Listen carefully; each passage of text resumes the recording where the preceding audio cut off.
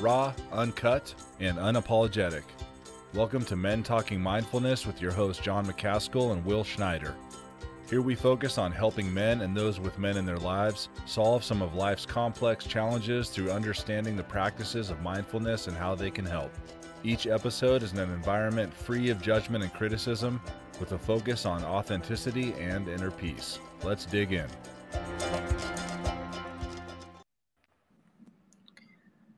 Hey, welcome back to the show. Listen up. If the heart is not connected to the soul and feels no union to source of being, then there is no unity consciousness in the heart, and there cannot be unity consciousness in the mind. The heart then feels separated or disconnected or alone, and then the mind can only operate from its natural dominance of separation, which can swiftly lead to individualism and selfishness. Stated differently, without heart consciousness or activation of the heart level, the mind can only operate from the perspective of separation. That's a quote from my friend and author Dan St. Pierre, and the book is All One, the United Anatomy of Consciousness. And we welcome you all back to Men Talking Mindfulness. I'm Will Schneider, joined by my brilliant co-host over there in Colorado Springs, John McCaskill. Today we're going to break down heartfulness, demystify it, and learn how it can help us and help you have a happier and more successful life at home and at work. Hey, if you're one of those guys out there that are already thinking, oh my God, we're going to talk about feelings, right? Then I challenge you to keep listening. We will not waste your time. There's a lot to learn here, and some of this knowledge can change the course of your life and your relationships. But John, it's great to be back, have another episode. I'm excited to bring my friend Dan St. Pierre on in a moment. But how are you? And I think you have some announcements for us, yeah? Yeah, man, I'm doing well. Excited to have this conversation. And, if you talked to me about 6 or 7 years ago and said that I would be having a conversation on a show called Men Talking Mindfulness about a topic called heartfulness, I would have said you're smoking something. But here we are. So I'm excited to get in this conversation. And for those who are wondering what it's going to be about, yes, hey, stay with us. Stay with us. Bear with us. You're going to learn something here, and it's important stuff that's going to change your life. So we're happy that you're here with us. As far as the announcements, yeah, we've got the retreat coming up. We've got the Movement RX and Men Talking Mindfulness Adventure Retreat, and it's just over a month out.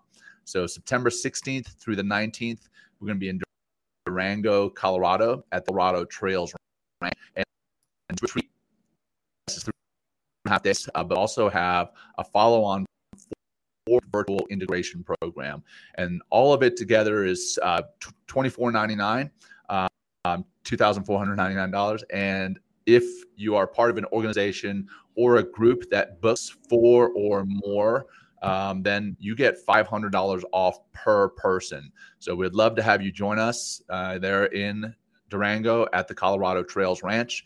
And to learn more, head to mentalkingmindfulness.com/retreat, or you can listen to one of our recent episodes where we actually interviewed Teresa and we had a big conversation about what the retreat is going to include. So we're definitely excited to have that retreat going on and excited for you to join us. That all said, let's introduce our guest. I'm going to bring Dan up now. There he is. Awesome. There he is. Hey, Dan, how you doing? feeling today? Good. How are you? Good. I'm feeling wonderful. Happy to be here. Yeah, likewise, man. I'm glad you're here. So this is what Dan is up to. Here's his little bio. Dan is a co-founder and CEO of Hyperlight Mountain Gear, which is the leader in ultralight backcountry gear. Under the design philosophy of essentialism, Hyperlight manufactures and sells backpacks, tents, and accessories that are used from the Appalachian Trail to Mount Everest and about anywhere in between. But Dan was not always in this industry. He graduated from Penn's Wharton School of Business and spent his 20s working in corporate finance in New York City and in Boston. Slowly disheartened by a corporate existence and hearing the faint calling for adventure, Dan then spent his 30s working seasonally as a waiter, traveling, studying spirituality and writing. He spent over a year in India practicing yoga, meditation, and heartfulness, and has written a few million words in the pursuit of spiritual understanding and expanded consciousness. And then He then spent his 40s starting and building both hyperlight mountain gear and a family while continuing to refine his spiritual practice and understanding. He recently finished a book that I just mentioned earlier, All One, The United Anatomy of Being, which, for full disclosure, is not yet published, but it will be, Dan. And on a personal note, like Dan and I have known each other, I think probably since we're 13, 14, 15. We kind of went through high school together and became really like excellent, wonderful friends. Probably as soon as we took our paths as seekers, Dan, all of a sudden we started talking about light and consciousness and meditation and all the woo-woo stuff that originally turned John off, right? and now John is hooked. So well, hey, welcome everybody. Hey, Dan. Thank you very much. It's great to be here. I love what you guys are doing. I think it's really important work, and again, happy and very grateful to be joining you. Thanks, Dan. Well, thanks. Cool. Go ahead, John. You have something to say? Yeah. So well, let's if you've never listened to our show, never watched our show before, and you're here for the first time, we bookend the kind of meat and potatoes of the show with a grounding practice on the front end and a grounding practice at the back end. So I'm going to kick it off with this grounding practice for today. So for that, go ahead and get into a position that's comfortable for you. I like to sit up straight in my chair and I put my hands on my lap and then kind of straighten my back, but not stiff. And then I personally like to close my eyes, but if closing your eyes is not comfortable for you, or if you're in a situation where it's not safe for you to close your eyes, just go ahead and soften your gaze. Let's bring our attention intentionally to our breath, to your breath, focusing on the physical sensation of your inhalation and your exhalation.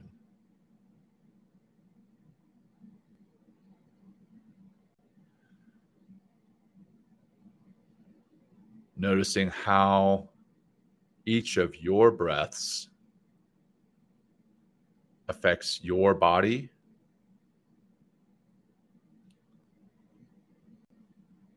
your mind,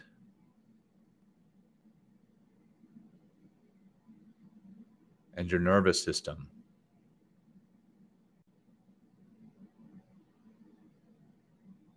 How each part of your breath affects your body,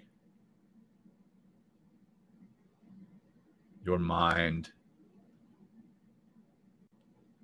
and your nervous system.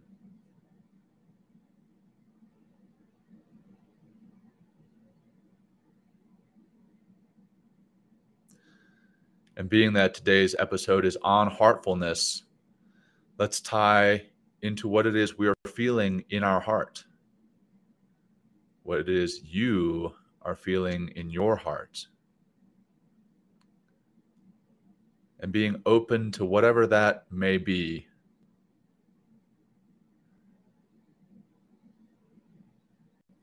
Not feeling a sense of grasping or reaching or repulsion. Just sitting with whatever that may be.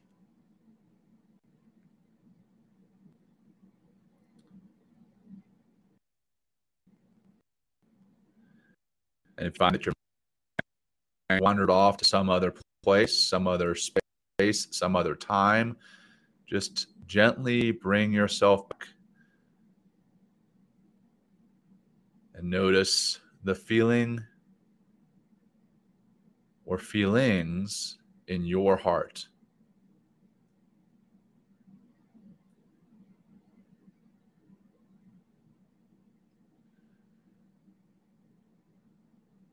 And we'll conclude together with two deep cleansing breaths.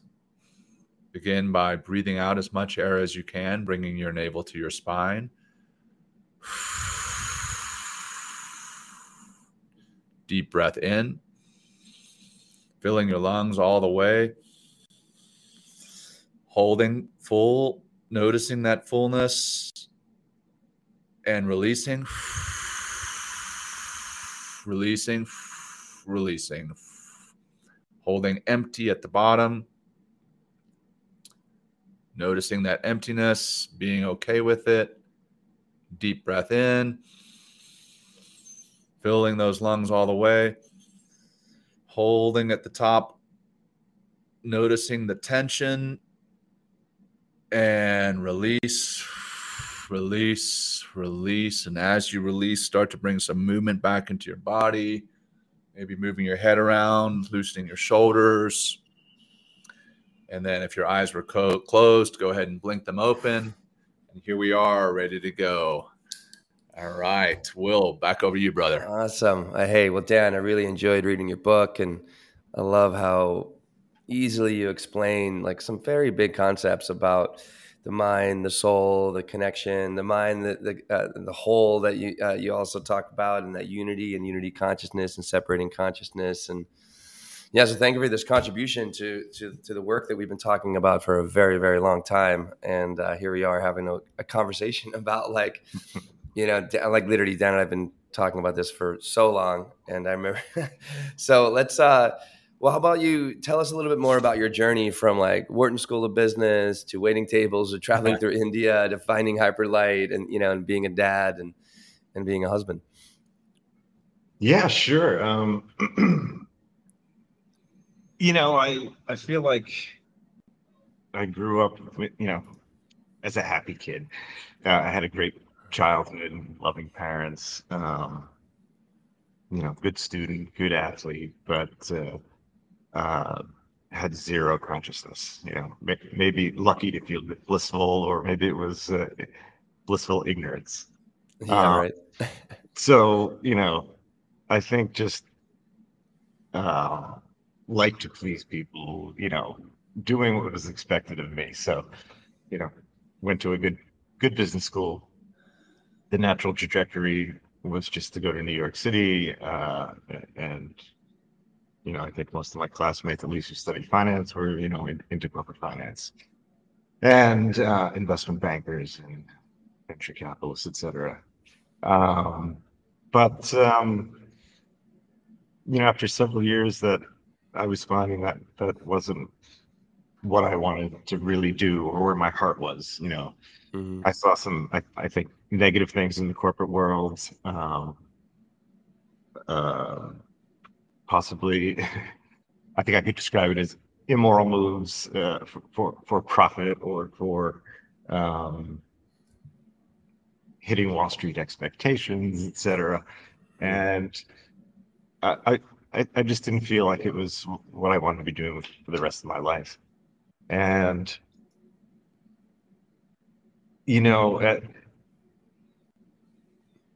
I think my foray into heartfulness was not noticeable to me right away. It was just kind of sort of happening.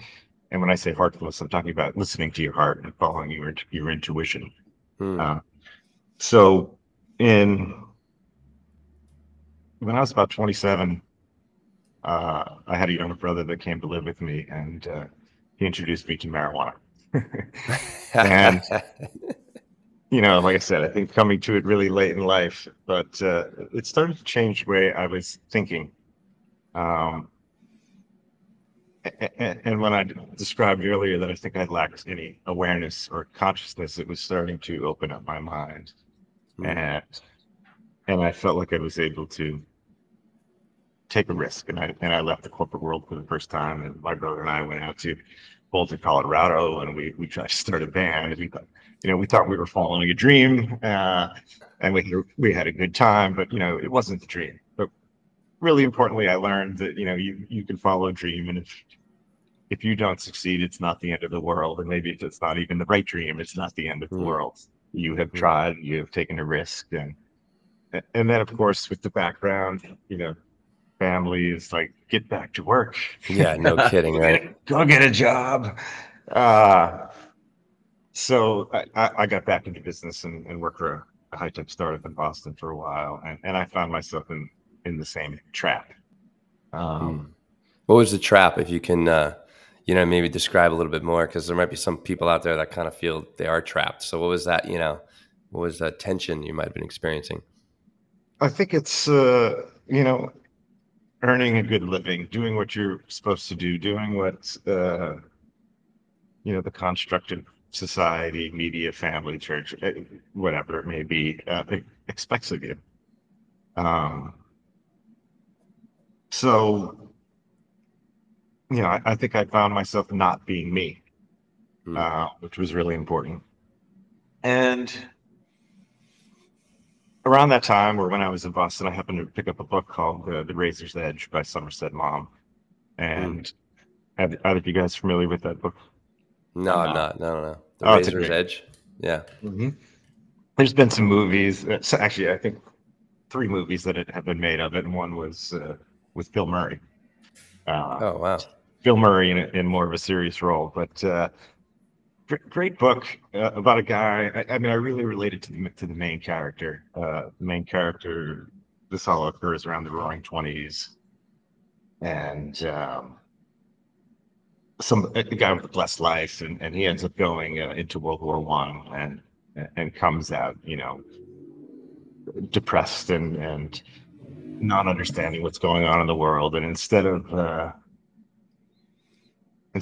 earning millions in Chicago as a trader, and then during the Roaring '20s, he decides to head to Europe and he becomes a seeker, and he starts exploring, and he ends up in India, and this planted a seed in me, I think, and it's something that was, I think, in my heart for a couple of years. As I said, I started waiting tables, and wanted to afford myself the time in winters to start studying and seeking and reading. It's my first time in my life I was reading for pleasure and reading literature and reading anything I could get my hands on. But after a couple of years, I had the courage to buy a ticket to India and took my first trip to India. And talk about a land of the heart. The Western world is the land of the mind, and I haven't been all over the world. I've been to a lot of places. I can't think of a place in the world that's as different than the United States as India. And you're forced pretty quick to start listening to your heart, living from intuition, and it was a great experience. And anyway, I kept on this path for really 10 years, confused, seeking. I think the path is filled with, there's a lot of work involved in it, and it comes with a lot of confusion until you can start to put the pieces together of spirituality. But anyway, I wanted to have a family. My brother had an idea for a business. He didn't have any experience in business, and we hooked up together. This was a good opportunity for me to do something that was a little more me, not so corporate, but entrepreneurial, and essentially has afforded me to start a family, and that's where I am now. All along the way, continuing to further my spiritual practice and gain an understanding and expanding consciousness. Beautiful. How is you brought up? John, you got a question? Go ahead. Oh no, well, yeah, I do. I was just saying it's beautiful that you've been able to do that, and especially when you mentioned kind of your childhood and going into college and going to the business school and then going through what society had expected of you. I've been there and done that myself. Right? I went to high school. I was a good athlete. I enlisted in the Navy, went to college after that. And then the next block was, well, you're supposed to get married, and then you're supposed to have children. And, my first marriage, in all honesty, was probably not, I wasn't mature enough in heart and mind to be married. I wasn't in the place to be married, but that's what society expected of me. And I know that a lot of our listeners a lot of the preponderance of those who actually watch the show are on LinkedIn, and that is a place where there's a lot of expectations to do something professionally, right? Well, hey, that profession might be going into venture capital, that profession might be going into commercial real estate, the profession might be whatever it may be, but there's societal expectations, and it's great to see and hear that you were able to break away from that using your heart and using your curiosity, if you will, to be a seeker. And I want to kind of peel back the onion on that term. You've used it, Will's used it. For those who are listening, that might be kind of a woo-woo term. What exactly is a seeker?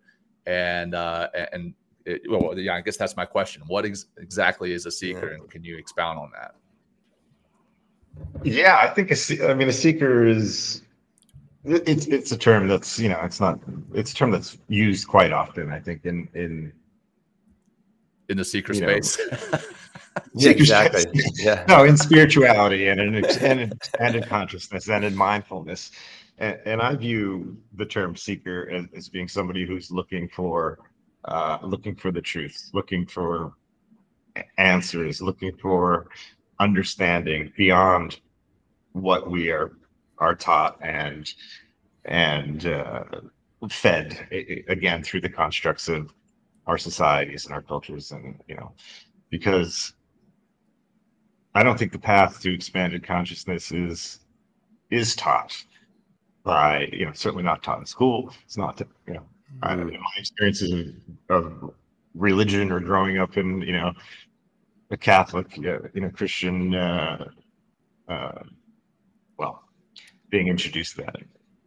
You're not taught that. And so you have to go out and find it on your own, I think, or at least get turned on to it on your own, some curiosity to learn more, to understand the truth. And that sets you on this path. Yeah.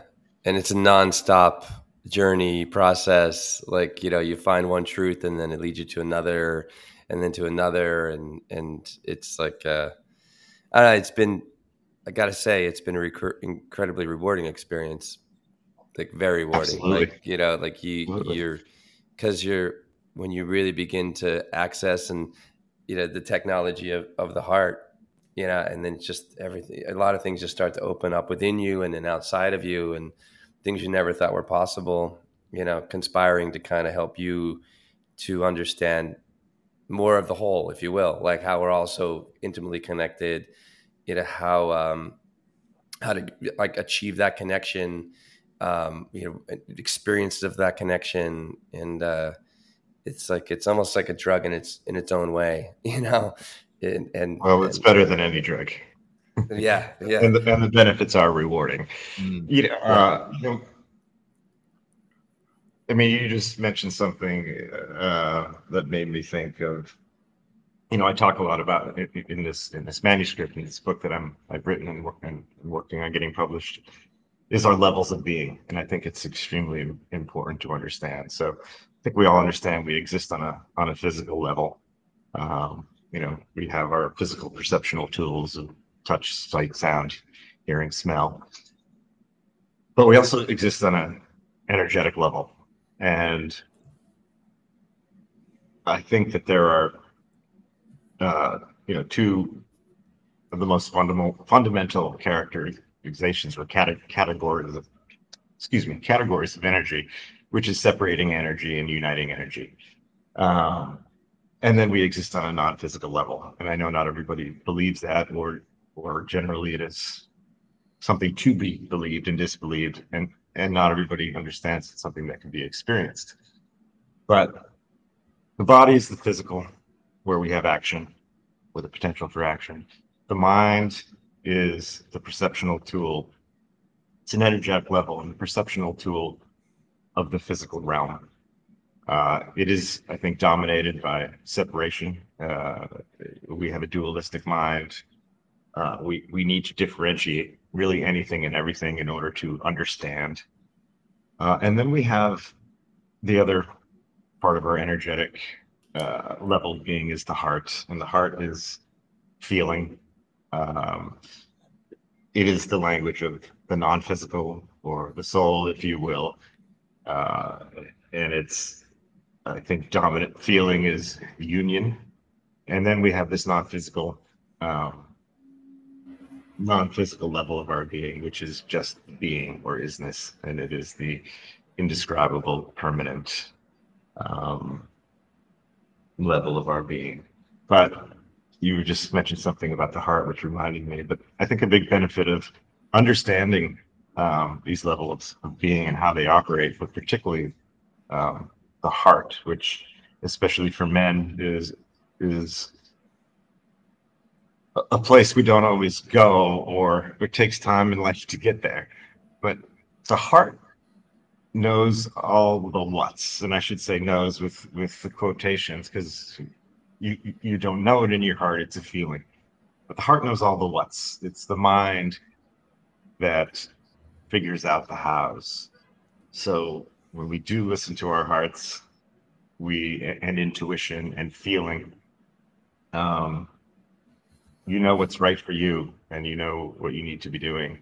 And I think you just mentioned something about alignment, and which, I'm sorry, brought me to this tangent. No, not a tangent at all. It's that's exactly what we're here to talk about. Okay, I'm checking my mic. Well, tell us some more about that. Separating, uniting, and energies. Like you talk about a bunch in the book, and how that relates to our, to the mind and to the heart. And so I think that'd be important, because, I think that duality of things and the opposition in which the physical world manifests itself, it can be, if you haven't been a seeker, you haven't been asking these questions, haven't been, doing this work, you'd help us understand that a little bit. Sure.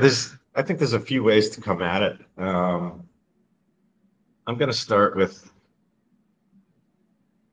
an arcing trajectory. So there's a couple of ways to look at this too. I mean, if we look at the physical world, we see circles or arcs everywhere. The way the sun rises, how we experience the seasons, the way celestial bodies move through the sky, the way a plant rises up and falls at the end of the season. So we can also think about our lives, or really the life of any being is, nothing exists forever. There's a beginning and a middle and an end. And it is always this rising motion to, you're rising up through the spring and summer of your life. You get to this apex, and there's nothing we can do about it, but we must now descend. And that rising is the separating energy to the apex. And once you hit that apex, you're descending, you're falling down. It's a returning or uniting or reuniting energy. And you can look at this from scientific perspectives as well, where gravity, or if we look at the Big Bang is what we most know about the start of our universe, started with a huge separating event. So in this physical level, in this physical journey, there has to be a separation at the beginning, and we rise up, then we fall. I don't know if that makes sense, but what are we separating from, maybe is kind of a good thing, maybe to talk about here. Yeah, you know what I mean? Yeah. Sure. What are we reuniting with or uniting to? Well, you're always separating from a source of being. So if you think about a plant rising up in the spring, it is separating from a seed, and it is separating from the ground, and it ultimately returns back to the ground. What we are separating from, and this is, again, for many people, something to believe or disbelieve until you've had a direct experience with being, or this source of being, that is what we were separating from. We were separating from the non-physical into the physical. And we're returning on the other side of that, right? And that's so Yes. basically that's the arc, if you will, kind of the circle in the arc, the old the Lion King. It's the circle of life, right? Absolutely, absolutely. And this non-physical, I mean, this is traditionally called God, right? Um, it's the soul, it's the spirit, it's what is referred to in I'd say non-religious practices as pure being and the pure consciousness of being. It's the non-physical, which it's like that's that duality. It's like I think that's I know as a man growing up as like in a pretty traditional family like yourself, Dan. We were asked, went to church and never was able to really experience God, if you will. I just didn't have a great priest or something like that. But we were always heavily about the physical, about how I can do things physically, about what kind of income we're bringing into the house, what kind of things that we've had, and what are we doing with these things, where are we going on trips, and it's just like this constant, nonstop, like physical experience, and and I was just brought up that way, and there's nothing wrong with that. I think a lot of people have that experience, and then for me, where kind of the shifting into like the heart of things, right, which is that unity and that uniting energy, right, which you kind of referred to earlier. For me, I had my heart broken, and first time I really experienced the heart, really experienced like the energy of love and the unity with somebody else, and that just brought kind of a greater unity of who I am and how I am fit into this world. And then all that went away, all that uniting energy, and then I'm separated again. And it's just like my heart opened wide open. And that's like, I was just looking for answers. Cause I think like I found in that heart space, in that uniting energy, from that really being opened in a very, very heartful way. And I found truth. Like you talked about earlier, there's like, we're hardwired from my experience, like with truth within us. That's like, comes from the source, comes from the soul. It's in our DNA. And I just kept trying to seek more of that truth, because there's something about when my heart did break. Everything else that I thought was supposed to be part of my physical existence no longer made any sense to me. Nothing. Right. Absolutely nothing made sense. And I call it like literally like a shattering. Like my whole model of physical existence, I guess you'd say, shattered. And then I start everything up until this podcast right now has been trying to move through the heart and live with the heart and answer the questions from the heart. And then find continually deeper ways to unify with myself, unify with everybody else, unify with John, unify with our audience. Like everywhere I go, it's like, how can I connect? So, Sure. So what is like you can comment on that, but also like to get into like, what is the essence of this heartfulness? Like what is, why, and how can it kind of help us to just be better people in this world and have a more thriving and happier existence? Yeah, no, definitely. Good question. I mean, I think it's important to say that, and I all of these, what some of these topics I've talked about already are demonstrated and described in this manuscript that I'm working on, because I really don't want anything I don't want it to be a starting point of something that needs to believe to move through consciousness or understand any expanded consciousness. So it's demonstrated. Unfortunately, we don't have time to do go through those demonstrations and better or more clearly describe this process. But ultimately, this being, this isness, this non-physical that is the source of all being, regardless of what you call it, informs and directs the heart through feeling and the heart level. And the heart level informs and directs the mind and thought. And then it is the mind and thought that informs and directs the physical or our action. So this is not news. This is nothing new. I think we all, well, maybe not all, but a lot of us understand that, everything starts from feeling. All of our actions come from feeling first and then a thought. So why is this important? Um, if we want to be happy and we want to be doing what's right for us, and we want to have joyous moments, and we want to be kind and have a better world, it kind of all starts from what I call the two most fundamental heart level feelings. And that is either connection to, or I should say, a feeling of connection to or a disconnection from this source of being. Uh, connection or unity is love. And disconnection or separation, well, that manifests itself as fear. And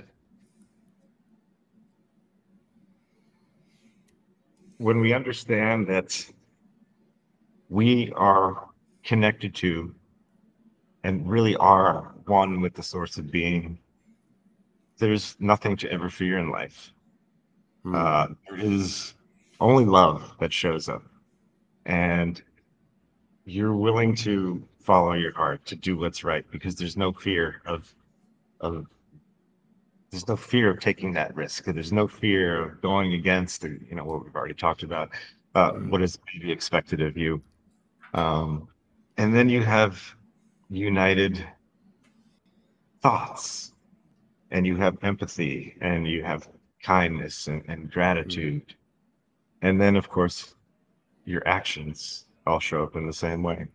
Yeah. I experience it in the sense of like, well, why would anyone want to hurt me? Like, why, I feel so supported when I kind of, I mean, I do try hard to kind of live as heartfully as I can typically. And that, that comes through kindness. I'm really always try to be kind to people and take care of people if they need it. And, and also it's like, why would anyone want to, hurt me? Why does anyone want to like tear me down? And just kind of, maybe it's like a little bit ignorant in some ways. I mean, I definitely am vigilant of like those kind of things and that energy of people like coming that are like kind of grifters and trying to like manipulate you in some way.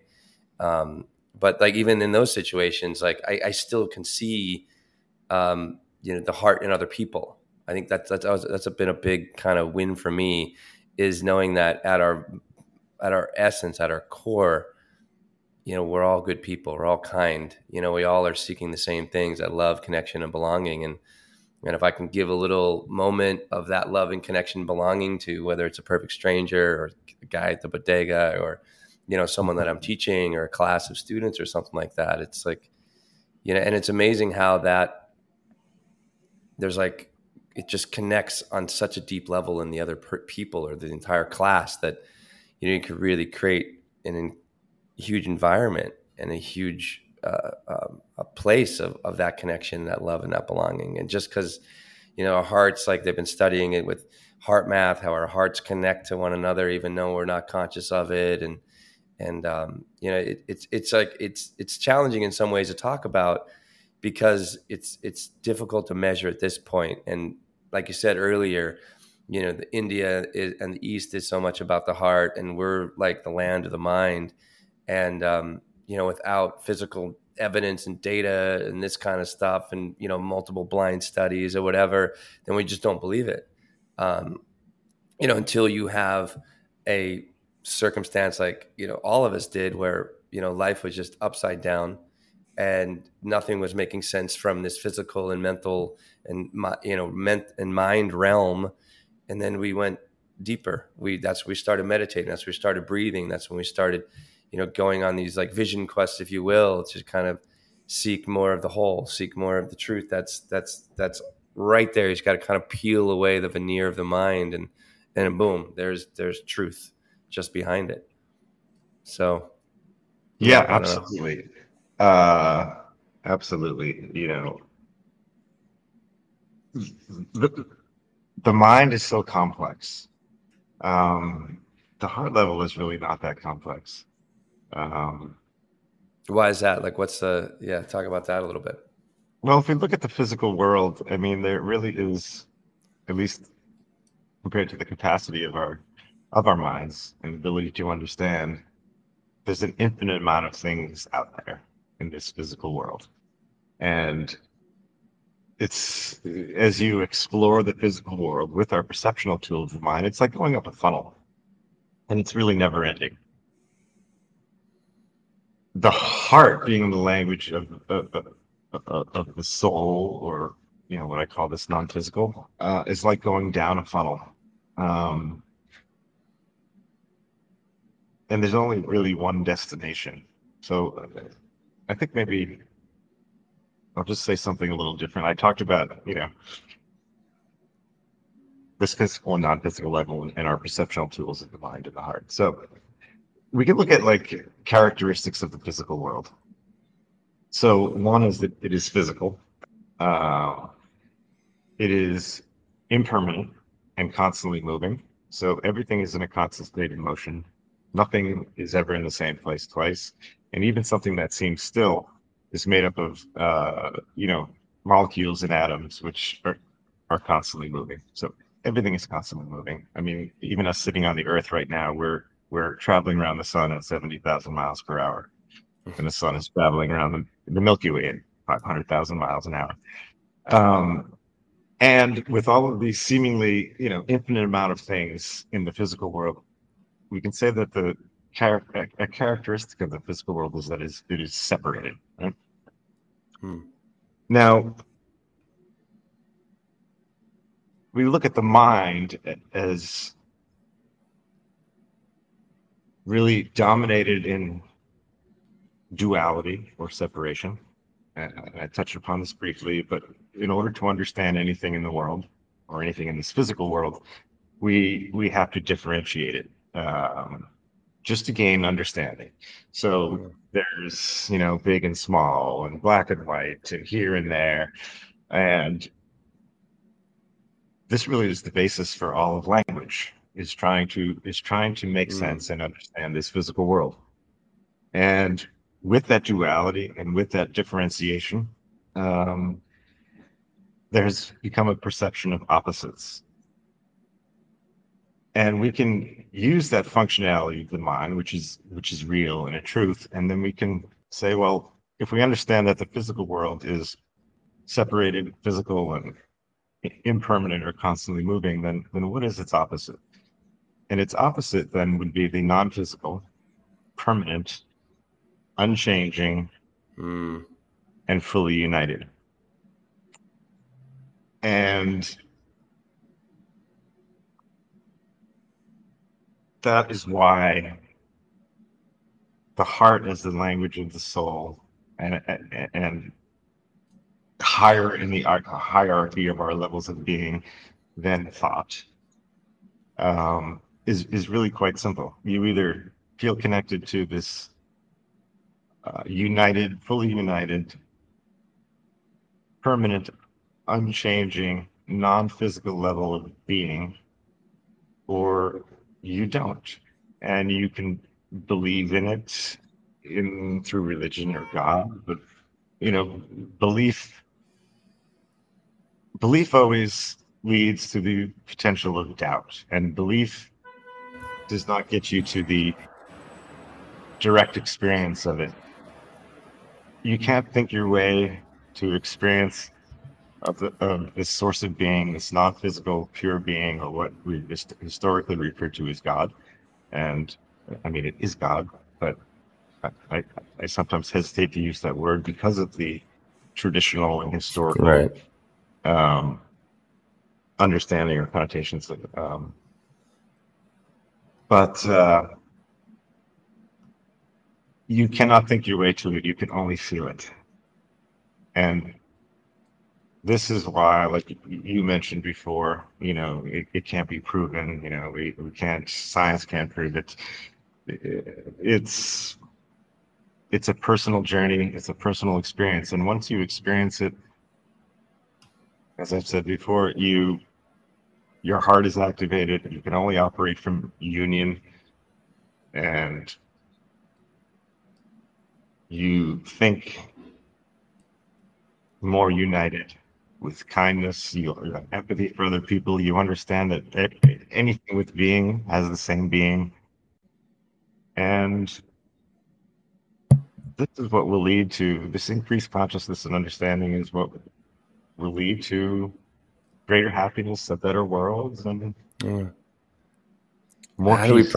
How do we practice this? Like, how do we kind of get down into this stillness, into this source, into everything that you're talking about? It's like, it's what are the pathways in to kind of like, if somebody out there, I guess this is a good way to put it, if somebody's out there that hasn't really been scared of their feelings or haven't really had a good connection to their heart, in this sense of feeling a deeper connection and deeper meaning to life than just, the physical and, the manipulation that continually seems to take place throughout our world through the marketing and the media and, and everyone around you trying to buy their shit. How do we go into that place? Like, is it practice? Is it, do you have to go to India? Do you have to wait tables like you did, Dan, years ago? In order to Yes, you have to wait tables. So okay. Yeah, I did too. So. No, well, first of all, you guys know this. This is what your show is about. And it's what you're talking about all the time, and it's the journey you're on. And there are various methods, and when I think about the methods or the practices, I immediately go back to our levels of being. So on the physical level, we can practice acts of kindness. If you practice yoga, there are asanas to open your heart. On the mind level, we we try to have empathy and be grateful, or study spirituality. There's so much information out there, and there has been for thousands of years. On the heart level,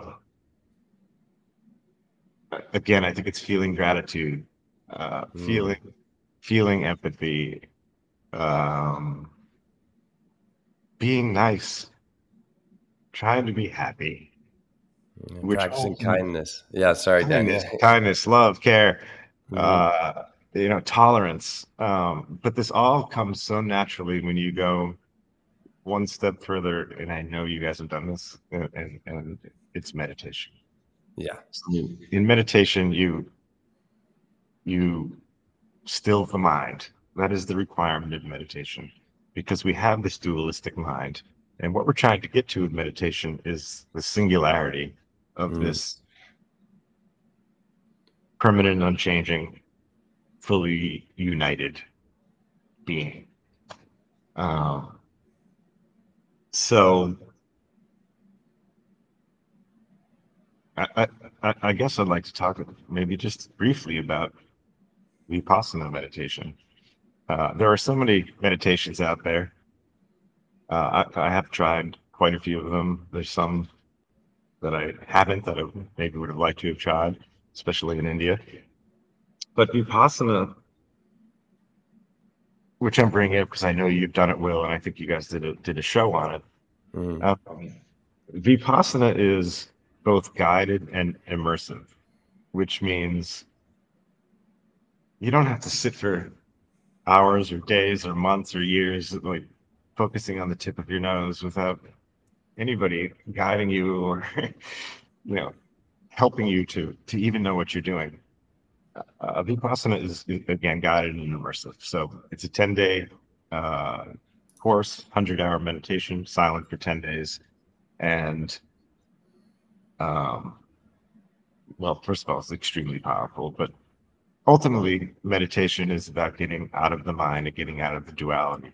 So you must focus on one thing until the subject, you, becomes one with the object. I think that object can be anything. It can be the tip of your nose. It can be your breath. It can be apples.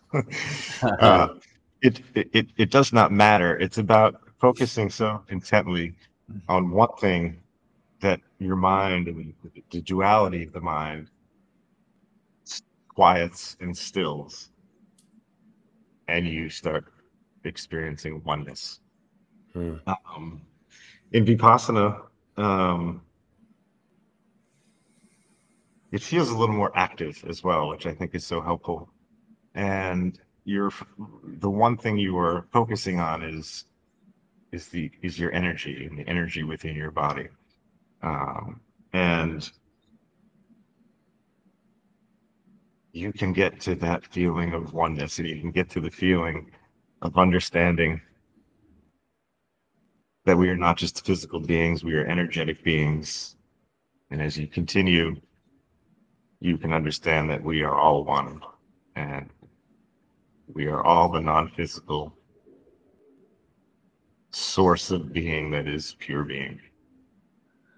Yeah, it's I want to touch on that yeah, go ahead, John. a little bit, Will.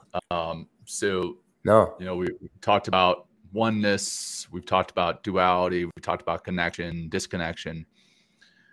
And for our listeners, I want to just go one step further about why this is so important. I've got right here on the bottom of the screen a quote that you said earlier, Dan, in that connection is love, disconnection is fear. And I want to even expand on that fear portion. You said if you're connected, there's nothing to fear. But a lot of what it is we're experiencing that is considered negative emotions, negative feelings, sadness, anxiety, stress, fear of loss, is driven by fear. And this oneness, this connection for you as our audience, whether you're watching this or listening to it, this is why it's so important, is that some of those feelings that are really painful, it can keep you from experiencing those in a negative way. I think it's important to still experience those, still experience loss, still experience fear, still experience sadness, because there's the yin and yang in life, but it doesn't cause you fear of those experiences. And I just wanted more of a statement than a question there, but for our audience, I just wanted to kind of highlight why this oneness and the lack of duality is so important for you and for us. I want to also add to that. I think one of the reasons that we do live with this scarcity mindset and in fear and all those negative things that kind of take us away from our oneness, our wholeness, our from our heart, is that we're not doing things that we really enjoy doing.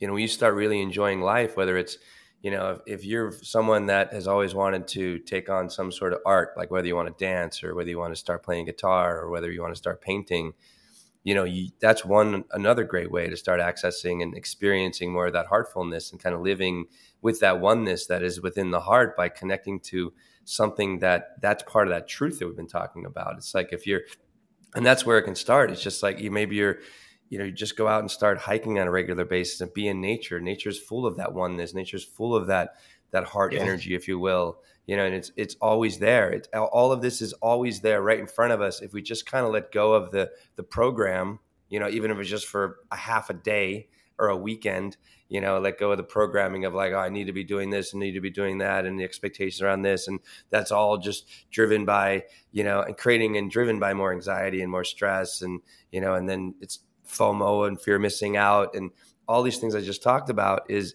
us divided from that source, from that heart, from that love, from the God that's within every single one of us, and the God that's out there just waiting to be just explored and discovered and kind of played with in some ways. And so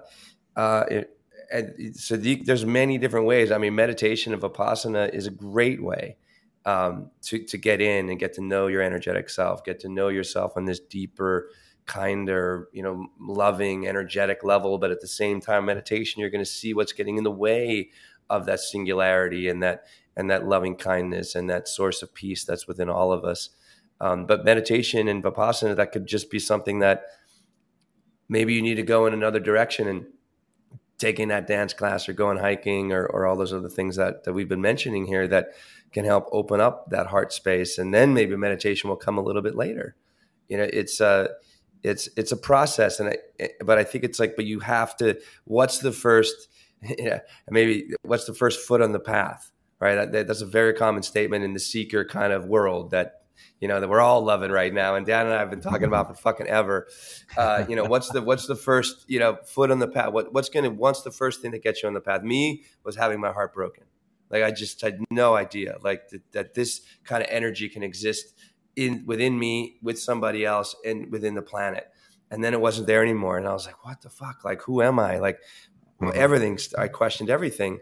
But that was my first foot. And then but I needed guidance. So I picked up a book called Artist Way, which helped me to realize a lot of this programming that you kind of were relating to, John, and the stress and anxiety of that programming and living someone else's life instead of living my own. And then I started to realize like what's possible, and I think also another thing is like, creativity is kind of synonymous with that love, with that connection, with that uniting energy, because we're all like creative beings at our core as well. And you can either pick up the brush and start painting the life that you want, or you can just always wonder what it'd be like to be a painter of your own life, if you will. So it's a lot of absolutely. You make some great points. I mean, it is a journey. Life is a journey. This experience is a journey. Change is very seldom a light switch. It's more of a dimmer. And in this manuscript, I spent quite a bit of time at the end talking about all of these methods, some of which you've just mentioned. Passionate and devoted action, like dancing or art, being in nature, and maybe it takes time to get to meditation. However, in my experience, meditation is the fastest way. There you go. Yeah. Psychedelics too, in some ways. I gotta say, we did an episode last week on psychedelics. We talked about marijuana. It's not a psychedelic categorically, but it just starts to open you up. So maybe cannabis is somebody's on ramp out there, to kind of open up a little bit more, John. I think the first step on the path is discontent. If we're happy and living a blissful life, then you don't want anything to change. Right. So there's no motivation. So discontent, which is something we all experience, and it depends on what you want to do with that discontent. If you want to try to fix it for permanently or for the long term, that tends to be the first step on the path. And then there are many ways to get there. It is a long journey. Often it takes a ton of reading, a ton of practice, some accidents and luck. But I don't think it needs to take 20 years, especially this day and age when information is so readily available. There's so many people doing great work, and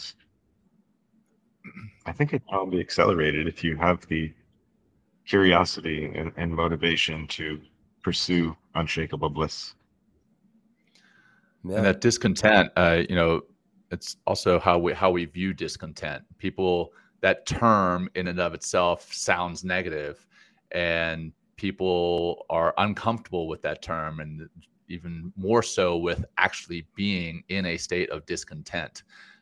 When, as you've mentioned, as Will has mentioned, as I've mentioned in the past on past episodes, our discontent led us to where we are today, and where we're going to continue to seek more of that contentment through other ways, right? A lot of the time in today's day and age, if somebody feels that they are in a state of discontent, they're like, well, what do I need to fix that? Oh, well, I need a bigger house. I need more money. I need a better job. I need to have kids. I need to not have kids in the house. I need to be in another state, in any other state besides the one that I'm in, rather than saying, okay, well, let's sit with this state of discontent and explore it, and explore what else there is out there to bring me to a state of contentment. and not fix it with retail therapy or something else. That's a great, great point. Yeah. Right. Anyhow, that's again just more of a statement than a question there. Yeah. In this light, I'd like to say that this is all coming for us as a species. When we think about the beginning, the middle, and the end, and this arcing journey that we are all on, and that we're on as a species, if you look at how Homo sapiens lived prior to the discovery of agriculture and a sedentary lifestyle, that is when we were living like any other being on this planet. It was really purely a physical state of consciousness, roaming to find food and find shelter, and that was it. And no possessions, only what you could carry on your back. And human nature and life changed incredibly when we started to become sedentary beings. And you can go through that whole evolutionary process, and it starts to become quite obvious that we've changed. But that was the point where I think where we entered the mind level and what I call like the summer of our existence. And we're getting pretty close, in my opinion, to the apex of our species. And if we're lucky enough to actually surpass that apex. But well, you mentioned earlier, Dan, sorry, so much greater. The apex is where is the end of kind of the separating energy, right?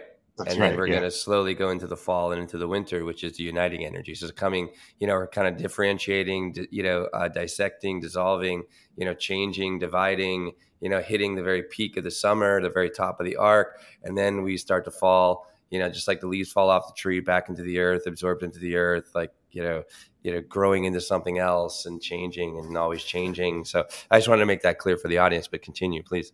Yeah, sure. Thanks.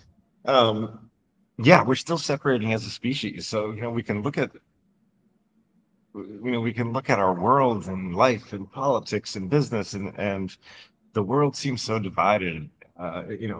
Climate change and pollution, and there's a lot to be anxious or stressed about if you're not if you're not at peace or not connected to in a fearless state to the source of our being.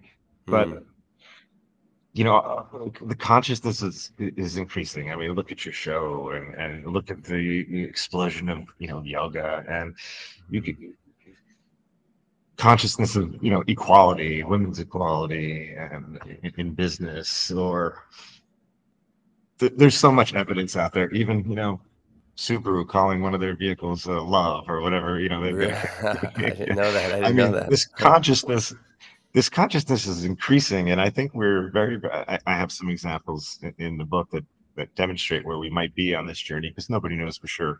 We're still in the summer of our existence. We are dominated by the mind, and therefore we are further separating, but we're getting really close to this apex. And that means for our species, naturally, we move into this uniting phase, and we move as a species into heart dominance. So that's extremely optimistic.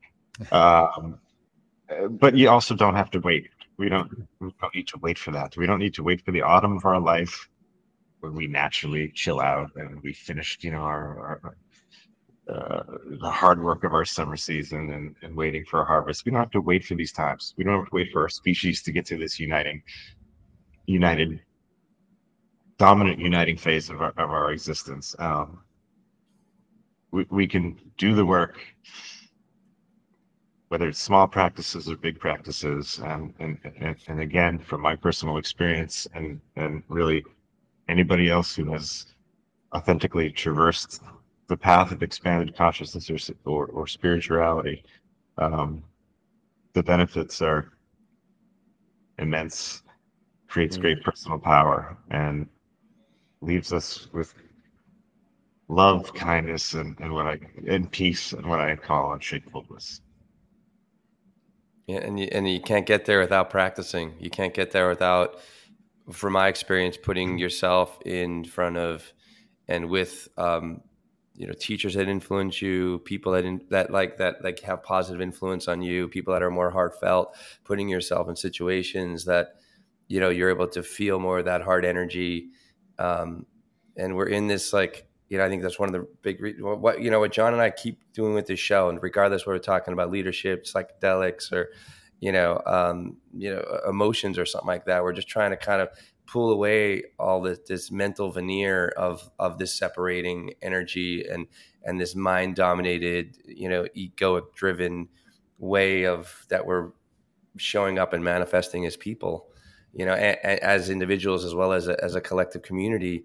And we're just trying to kind of push this conversation that we're having here, and helping people open their minds so they can kind of open their hearts and realize, like, that's why I'm so excited that we've had this conversation today, Dan, because it comes from that heart space. And it's actually, I don't know why, or maybe people, they don't, I have a sense that a lot of people kind of fear going into that space because it's not linear, it's not analytical, it's very creative, it's very intuitive, it's very weird. Like, once you kind of get into that space, like, shit starts to show up. You're like, whoa, yeah.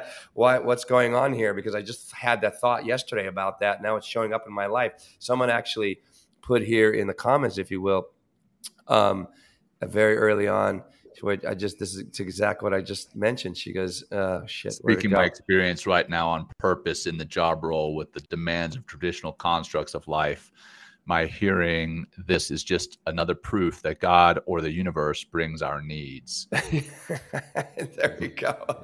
So, and there it is. And I think we can kind of end here. Dan, if there's anything else that you'd like to kind of jump into, that'll help to kind of put a little bow on the beautiful package that we've kind of, I feel we're putting out to the world right now, please. Or we can have our closing practice or closing comments, or please tell us how to find us as well. So hit any one of those would be awesome. I guess maybe I'd just like to end by saying, you can't get a watermelon in April. Patience is really important. But like anything in life, don't give up. Yeah, it's true. It's true. Awesome. And if you feel like giving up, hey, reach out to us, reach out to Dan, or listen. Dan has a great YouTube, has a great YouTube channel called All One Aware. If you want to kind of check out and dive, deeper into his work, because you break down every chapter. Is that correct, Dan, or different aspects of the book? Yeah. Yeah, I present each chapter as an episode on YouTube. I think I've got about half of the book out there. And nice. Yeah. Awesome. We'll make sure that link is in the show notes for our listeners to check it out later, or those who are watching on YouTube later. We'll make sure that link's in there. But Dan, as we start to wrap up and we get to the closing practice, if you will, we'd love to kick it over to you to lead us through that practice, if you'd feel comfortable doing so. Yeah, sure. Thank you. This might be a little different, but this is, I'd like to recite a poem that is extremely simple and is a demonstration of, I think, what expanding consciousness is all about, which is moving beyond the duality towards awareness of the singularity. So if we could just close our eyes, take a deep breath in through your nose, out through your mouth, and keep doing that.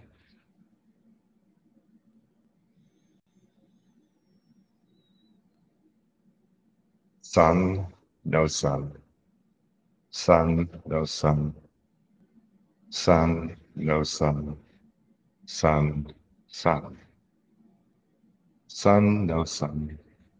Sun, no sun. Sun, no sun.